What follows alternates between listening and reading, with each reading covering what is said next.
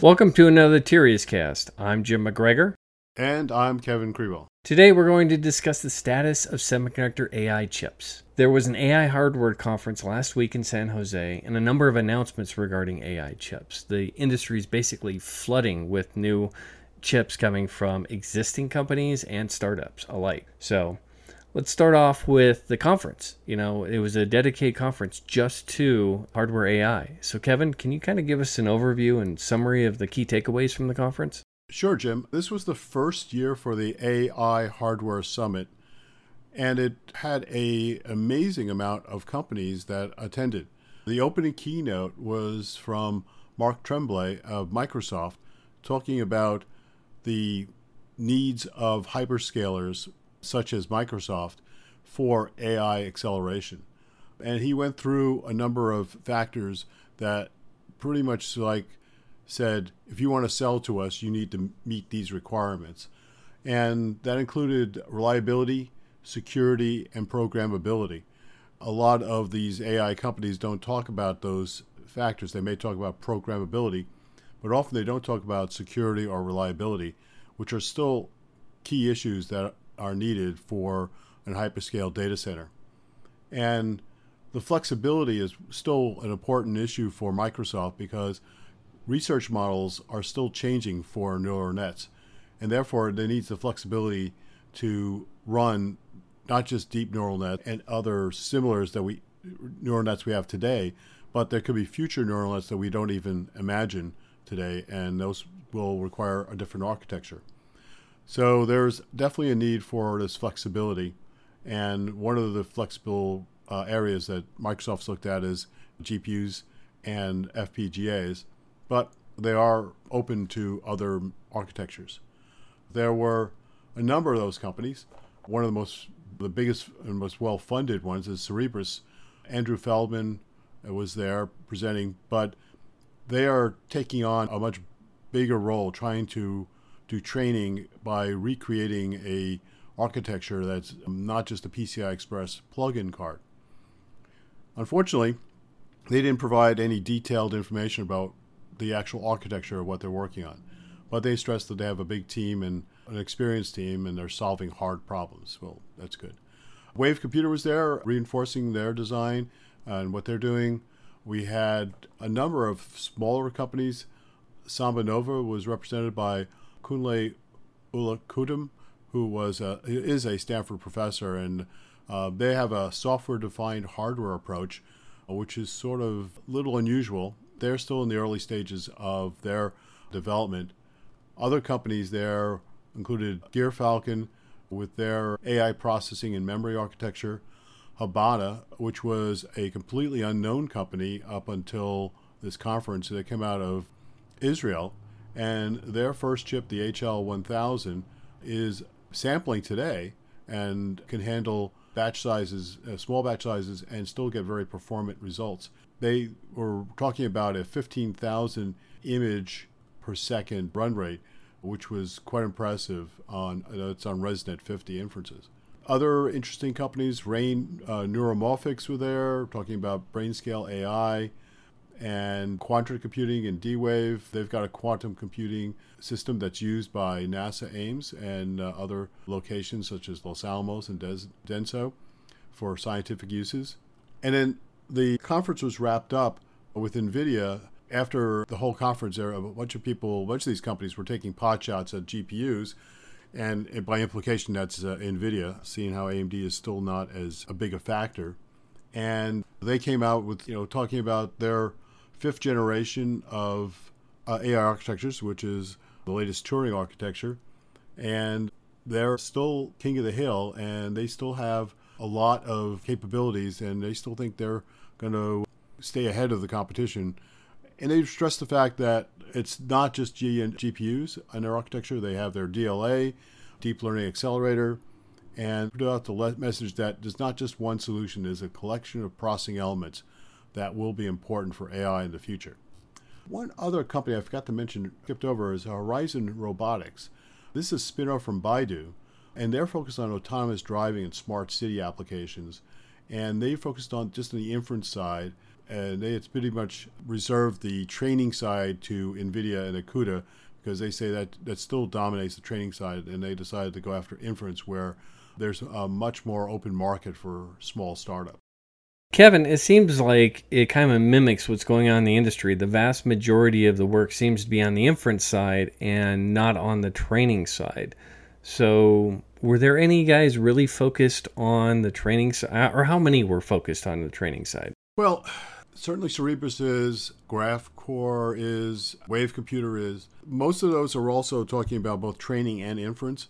The interesting company, Habana, starting off in inference, but they will also, in the second quarter of next year, start sampling a training version of their chip.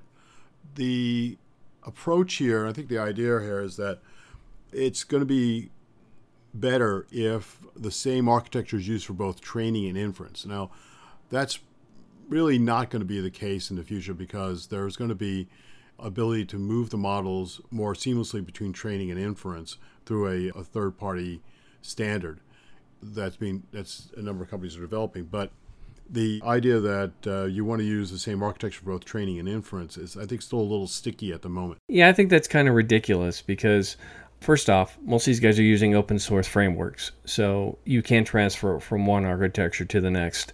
Not to mention, inference and training are completely different. Once you have that trained model, it's a lot easier to take it to a device. And if you're trying to take it closer to the edge in an edge device, you're not going to be able to use sometimes the same architecture that might be used in a data center for training. Absolutely. But there is a case to be made that having the same architecture means that you can iterate faster by moving the model between inference and training, because you got the same architecture using the same processing elements, a GPU, so that the models work equally well. Just like any GPU used for training can be used for inference, just not very efficiently, but it is possible. So there's that flexibility. Still, long term, you're right. I think there's going to be a divergence between training and inference. And the inference, because inference is more power sensitive and more latency sensitive than training is. Training can go for a much longer period of time and is much less power sensitive than, because you're almost always taking place in a data center. Well, in addition to what was going on at the conference, there were some other announcements last week. One, obviously, was by a company that was there. That was Gear Falcon, a startup. The other one was from Cadence, a form of IP that people can use in future processing solutions. Both interesting, both focused on edge computing, or edge inference, actually, more specifically. Gear Falcon, a relatively new startup, only been around about one and a half years. They've already apparently taped out 3 different chip designs, and they have a number of customers they're working with. And their first chip is Matrix, using 168 by 168 cores, roughly 28,000 cores, but very, very low power. They're looking at less than 300 milliwatts for 2.8 TOPS. It's going to be interesting. They're one of the few companies I've seen really focused on, just that really, really low power range, either and their first, obviously, solution is as a chip. It'll be interesting if that remains a separate device or eventually gets integrated into other SoCs. In addition to that, Cadence announced a new addition to their AI family. They started off last year, or earlier this year, with their vision processing solution, and now they've announced the Tensilica DNA 100 processor for Deep Neural Network Accelerator. Basically, it's an on-chip IP for AI processing. Also focused on very low power, they're targeting less than 200 milliseconds with very low latency, high levels of connectivity, and also privacy. Matter of fact, they're already working with MediaTek and Oppo on processing solutions, integrating some of their AI solutions. So it's going to be interesting. They're claiming that they can get 3.5 TOPS using a 16 nanometer process. And they're also claiming about a 4.7 performance over similar array sizes, as well as a 2.3x in power efficiency over similar arrays. Also note that these are kind of the first generations of these solutions, so it's going to be interesting to see how they morph. One of the questions I had for Gear Falcon was, okay, you have 28,000 cores. How many people can actually use 28,000 cores? And to that point, this is the first chip. This is to get things out in people's hands, get them using it, see what they need. This will probably be the first, or more likely the test chip, leading to a family of products that are more optimized to specific solutions, whether that be on power, performance, or just array sizes. Yeah, often, and this applied to both Wave Computer and GraphCore and others, they rely heavily on the software, the compiler, to manage those many cores and to manage the flow and schedule the operations. So that's actually a very important part of any of these solutions. We may talk about chips of performance and power, but without the right level of software and the right software functionality in the tool chain, the hardware will be underutilized, and that will not go well. Actually, it's one other company I forgot to mention earlier that was really interesting, and that was Mythic. They're doing AI inferencing and focused mostly on video processing, but they're using analog. They're using an analog flash cell to store the neuron weights to get to very low power applications, and they can still do that even in 40 nanometer technology. So not everybody has to be on the bleeding edge of 7 nanometer. Yeah, you're right. They do have probably one of the most interesting architectures using an analog structure rather than using digital circuitry. Basically proves the point that, we're still in the learning stages of AI and developing AI solutions. So it's going to be interesting to see how things develop. Yeah, a lot of people, there's this explosion of different AI chips that are hit the market, and at some point in time, like it may get acquired by Nirvana, was by Intel, or they may get, they may lose their funding over time. They may shut down. There's been a couple of those companies recently, but there can't be this many companies that will survive the long term. So the question is, who's going to be the survivor? My analogy to this market right now was the graphics chip business in the 1990s. There were tons of companies making graphic chips for PCs and for other applications, and then it whittled down to just two companies, ATI and NVIDIA, and then ATI got bought by AMD. So there's going to be a reckoning at some point in time for this market. Yeah, and you bring up a good point, and this is a trend we've seen over the past decade. Pretty much all the startups in semiconductors as of late have a business strategy of being bought. They're looking to be bought by a bigger company, whether it's a Qualcomm or a Broadcom or an Intel or somebody. There's very few of these companies that want to be the next Intel or want to be the next big semiconductor company. And that's kind of hard to see. If you're a Google or a Baidu or one of these major, companies that's going to be investing in these smaller guys, are you going to bet the company knowing that it's going to be up for sale? So, or bet on the company if you know it's going to be up for sale. So it's going to be interesting to see. I think business strategies are also going to play a key role here, as well as funding. Who can survive, but also who's got the strategy to be the next major player in the semiconductor market. Yep, that's probably going to be the case. Long term, you need long-term funding. The other aspect of these AI functions, and you could also use the graphics analogy. Graphics, is a standalone product and for high performance. But part of the graphics functionality got sucked into SoCs. Intel, brought their graphics on board their CPU. AMD did by buying ATI. ARM sells IP, Imagination Technology sells IP that are rolled into mobile SoCs. So eventually, some of this IP has to be rolled into a larger solution. That does require a bigger company to do. Well, especially for edge devices and mobile form factors that are running off battery. That kind of brings us to the outlook. A lot of these first devices are running anywhere from 14 or 16 nanometer up to 28 nanometer for their production node. In some cases, that may be well targeted, especially for the data center. But if you're targeting edge devices, they're quickly moving towards 10 and 7 nanometer. Many of these companies have already indicated that they're targeting future process nodes, especially 7 nanometer. That appears to be the super node for a lot of these AI chips.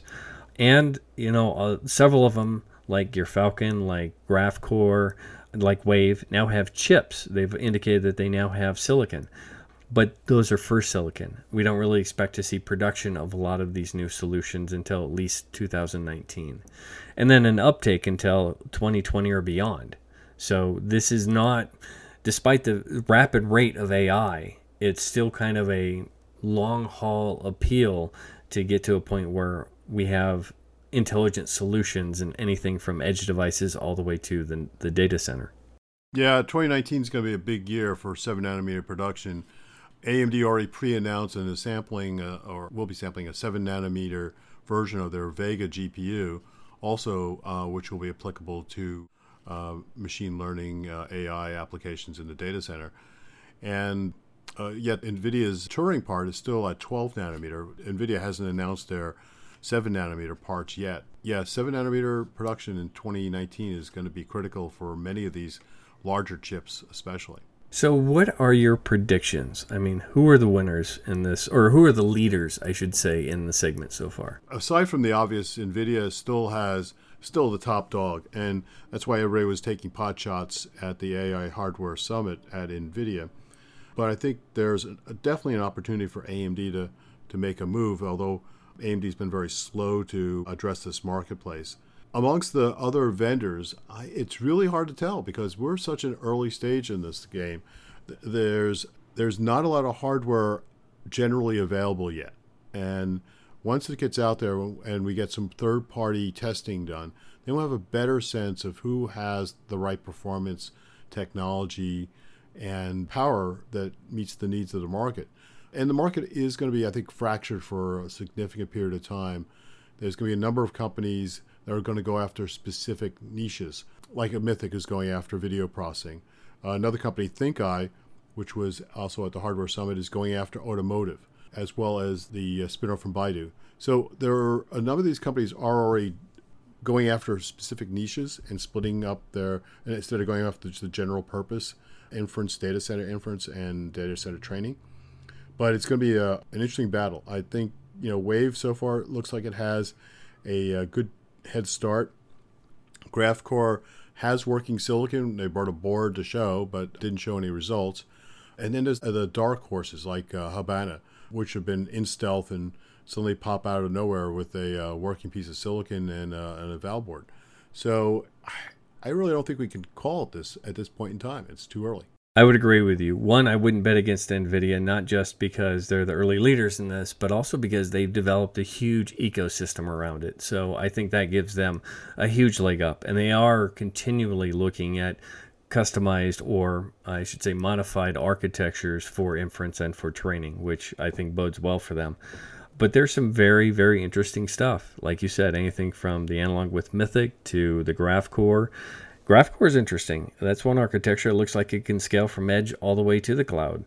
Gear Falcon, really focused on low power, plus all the IP solutions from companies like ARM, from Cadence, from even in-house solutions from like Qualcomm. It's going to be interesting to see. I don't think that there is any one-size-fits-all in AI, and I think it's going to be a decade before some of this all pans out and we start seeing some consistency across some of the segments. We have multiple different software frameworks also in play right now. So that's still a work in progress in terms of, even though TensorFlow from Google has a lot of visibility, there are lots of other frameworks out there that are gaining traction, not just TensorFlow. And the algorithms themselves will adapt over time. And we haven't, in this conversation, we haven't really even talked about FPGAs and how they can really apply to the inference side and training side, mostly inference side, but they have the flexibility to really adapt to any kind of algorithm. And that's another whole opportunity in the marketplace for vendors like Altera and Xilinx. Well, Tirias Research is going to continue focusing on this. We have services and consulting just on this segment. And on that note, I think we'll wrap another Tirias Cast.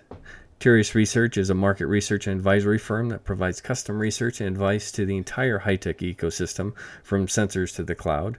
This includes custom market sizing, product and company competitive analysis, M&A evaluations, product and corporate strategic planning, and marketing strategies. For more information about Tirias Research, please visit our website at www.tiriasresearch.com. That's TIRIAS research.com. Or contact Jim or myself, and keep us on your social media list. either at Tears Research on Twitter. I'm at Krewell on Twitter, Krewell.